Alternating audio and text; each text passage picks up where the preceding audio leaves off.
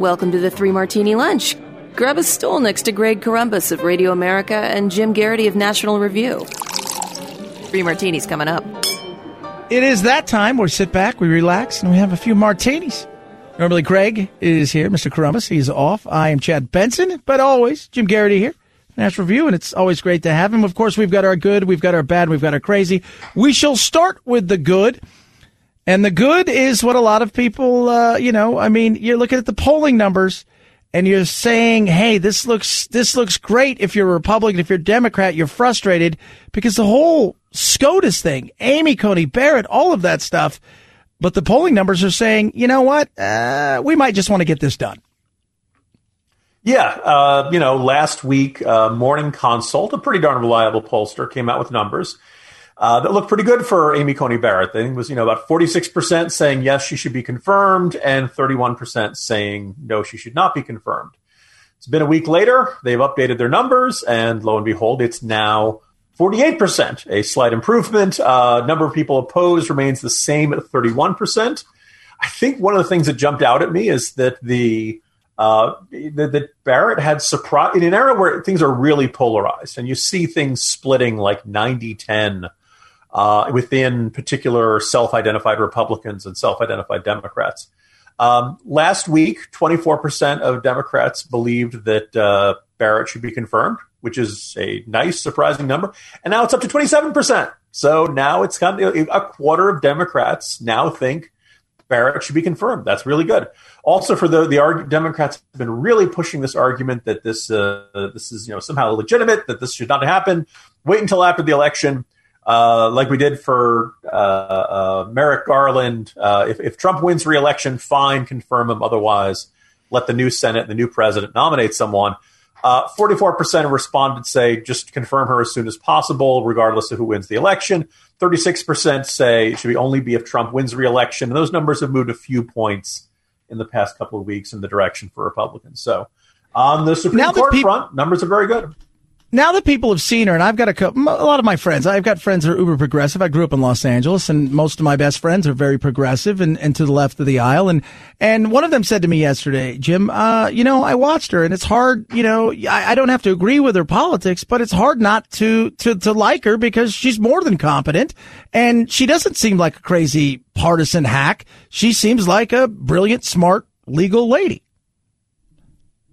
Yeah, and she's very cool, calm, and collected. And I think a lot of Republicans would say exceptionally patient when subjected to some pretty darn hostile questioning from Senate Democrats. It's a confirmation hearing. Of course, it's supposed to be critical questions and tough questioning. But other than a handful, maybe Feinstein and Chris Coons, some of them have been ridiculously hostile and, mostly just diatribes with a question or two tacked on at the end.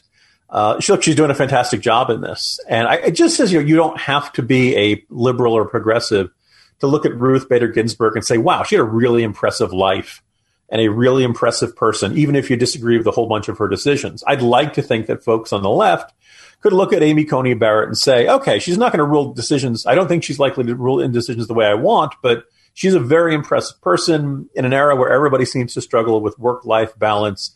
She seems like she's been an exceptional judge, exceptional law professor, and done this while raising, 7 children. And this, it seems like 1 in 4 Democrats can at least have that sensibility of liking her and not opposing her, even if they don't necessarily agree with every last legal decision she's ever reached. Hi, I'm Sarah Carter, host of the Sarah Carter Podcast. Everywhere you look these days, we're seeing an aggressive effort to destroy what made America great, tearing down our history, attacking our freedoms, and canceling any person who dares to cross the progressive speech police. We cannot stand by and let this happen. It's time for the silent majority to become the unsilent majority. Join me on the Sarah Carter Podcast. Subscribe at Apple, Spotify, or wherever you get your podcasts. From the good of our martinis to the bad, we touched on it a bit yesterday, but it's not the actions, but in many ways it's the attitude that is costing Trump, especially with suburban, white, educated women, which you need if you're going to win some of these swing states. Yeah, the news hook I'll use for this martini is from our old friend, former National Review writer for about a year or so, Tim Alberta, now with Politico, and he does a long look at Michigan. That's his old home state. And he talks about, Trump is in trouble in Michigan. He points out you're seeing similar effects in Pennsylvania and Wisconsin. But there's one quote from he talks about focus groups. He talks about, and there's just two quotes that jump out at me in this article he has over at Politico. First is, quote, "Honestly, all the moms I know, we're really nervous about our kids, what kind of future they're going to have, and Trump is the one making me nervous. Jessica Morshakov, a 38-year-old ballet studio owner, told me in the wealthy, ultra-conservative township of Brighton. He's just so angry all the time. I really believe that he brings out the worst in people, the worst in situations." And then one paragraph down, he says, "In this sentiment from this voting demographic, it's echoing all across Michigan, especially in its rich white suburbs. Even voters who describe themselves as single-issue pro-life Republicans, just as such as Karen Kudla, have said they're giving up on Trump. I cannot in good conscience vote to keep this man in the White House," Kudla told me in Lake Orion. This is a really bad indicator. And I kind of believe that if this was simply a straight up, you didn't have names on the policies, if you simply listed the Trump administration's policies and you listed the policies that Joe Biden and Kamala Harris want to enact, I think Trump would win, or at minimum, this would be a much, much closer race. I think Trump's policies are much more popular than Trump the man is. And you could say, well, people shouldn't vote that way. But in the end, the policies of a presidency and administration are what matter the most. It's not, personality doesn't matter. Temperament doesn't matter. Even if he seems to treat people badly or always seems to be raging on Twitter and such, that shouldn't matter. Well, it does. You don't have to like it, but that is the fact. And this has been pretty clear for several years now. And I think that, you could make a case for, even on the pandemic. We talked yesterday about the enormous progress we're seeing on the Operation Warp Speed, this effort to bring a functioning, working vaccine to as many Americans as possible, probably going to start in January, and possibly by the middle of next year, the pandemic will be gone. That's a Trump administration initiative, right? Trump himself could be talking about this. Trump could be, going out and doing updates on this all the time instead of doing his, what he did with the coronavirus pandemic briefings at the White House. Yesterday, he started tweeting angrily about Fauci because Fauci was complaining, I think very justifiably, that that footage of him was appearing in Trump campaign ads.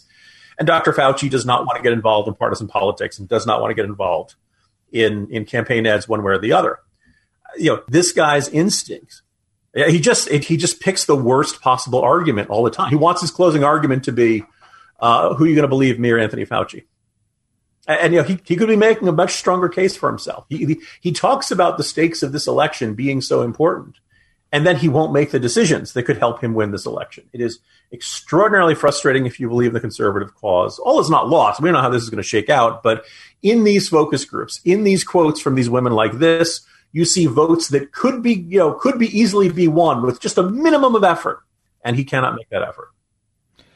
It's crazy, Jim. I sit here and I think, I don't know which way it's going to go, but what I do know is I think a lot of people think that just because you have a lot of people in the crowd somewhere that he's they're going to show up. But so many people are early voting, and what won him the last election really was late voters breaking for him in massive ways.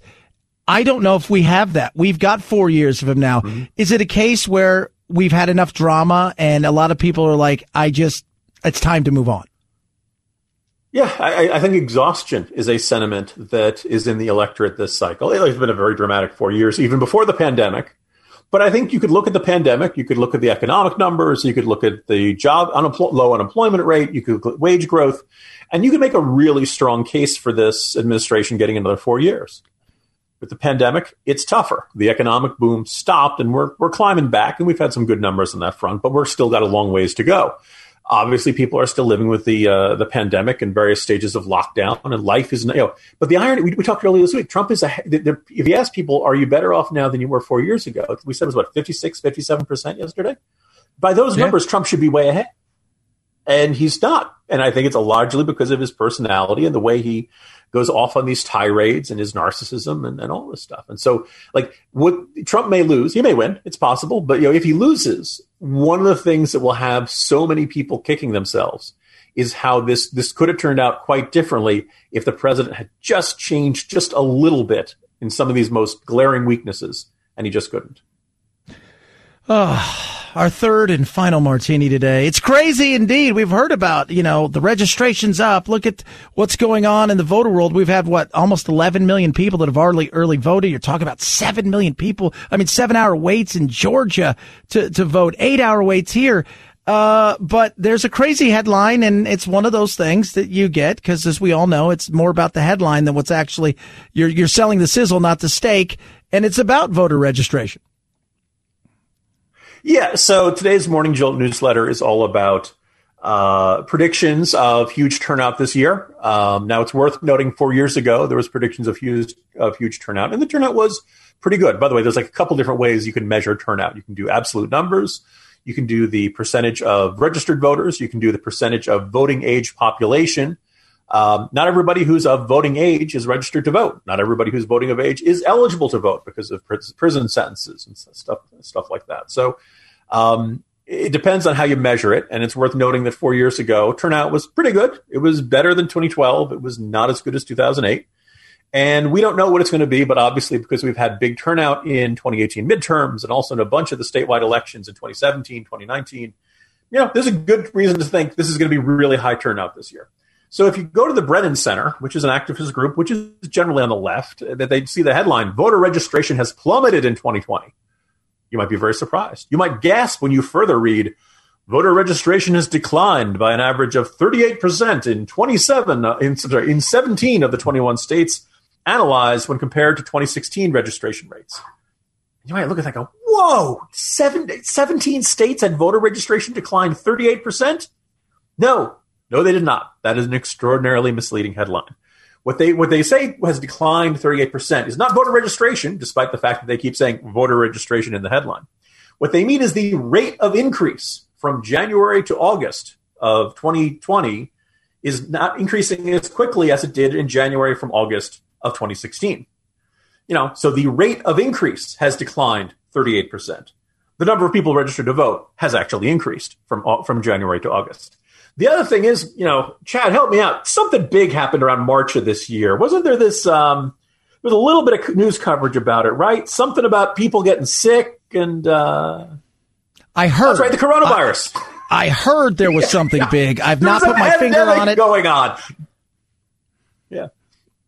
We should not be the least bit surprised that people are, not registering to vote in the same pace of the first 8 months of this year as they were compared to the first 8 months of 2016, because in 2016, we didn't have a deadly pandemic going on. That's going to change people's behavior. Now, if you want to say, is it bad? Yeah, okay. All right. I wish a lot of things about this pandemic are bad. Lots and lots of people dying is a bad thing about this pandemic. So the fact that people aren't going out, and if they move from one place to another, they're not, registering, they're like, okay, 18-year-olds aren't going out to register to vote as much. Okay, that's bad. I know. Legal immigrants getting their citizenship ceremony aren't registering as fast as they used to. Okay, that's bad. But I'm not surprised. And saying that the rate of increase is declined 38% is not the same as saying the number of people registered itself is down 38%. Extraordinarily misleading headline writing by the Brennan Center. As many folks have pointed out, it's very tough to believe this is an innocent mistake. My suspicion is it's designed to create this sense of panic that voter registration is down so much, but it's actually not. It's increased from 4 years ago. And we've had, 3 years in which it was a very normal process of people going to register to vote and increasing at the normal rate. And then a pandemic hit, and then it dropped. Surprise, surprise. So I deeply frustrating, deeply misleading, and that's why I nominated it as the crazy martini of the day. Well, it was crazy. There's your three martinis, the good, the bad, and the crazy. He's Jim Geraghty. You can follow you, of course, National Review. Where else can they get you on the old Twitter there? At Jim Geraghty, JimGeraghty. Simple and easy. Follow me at Chad Benson Showman for Greg Corombos. And let's see, simple and easy. We give you three martinis every single day. That's how we roll. We'll do it again tomorrow. Thanks again, Jim. See you tomorrow, Chad.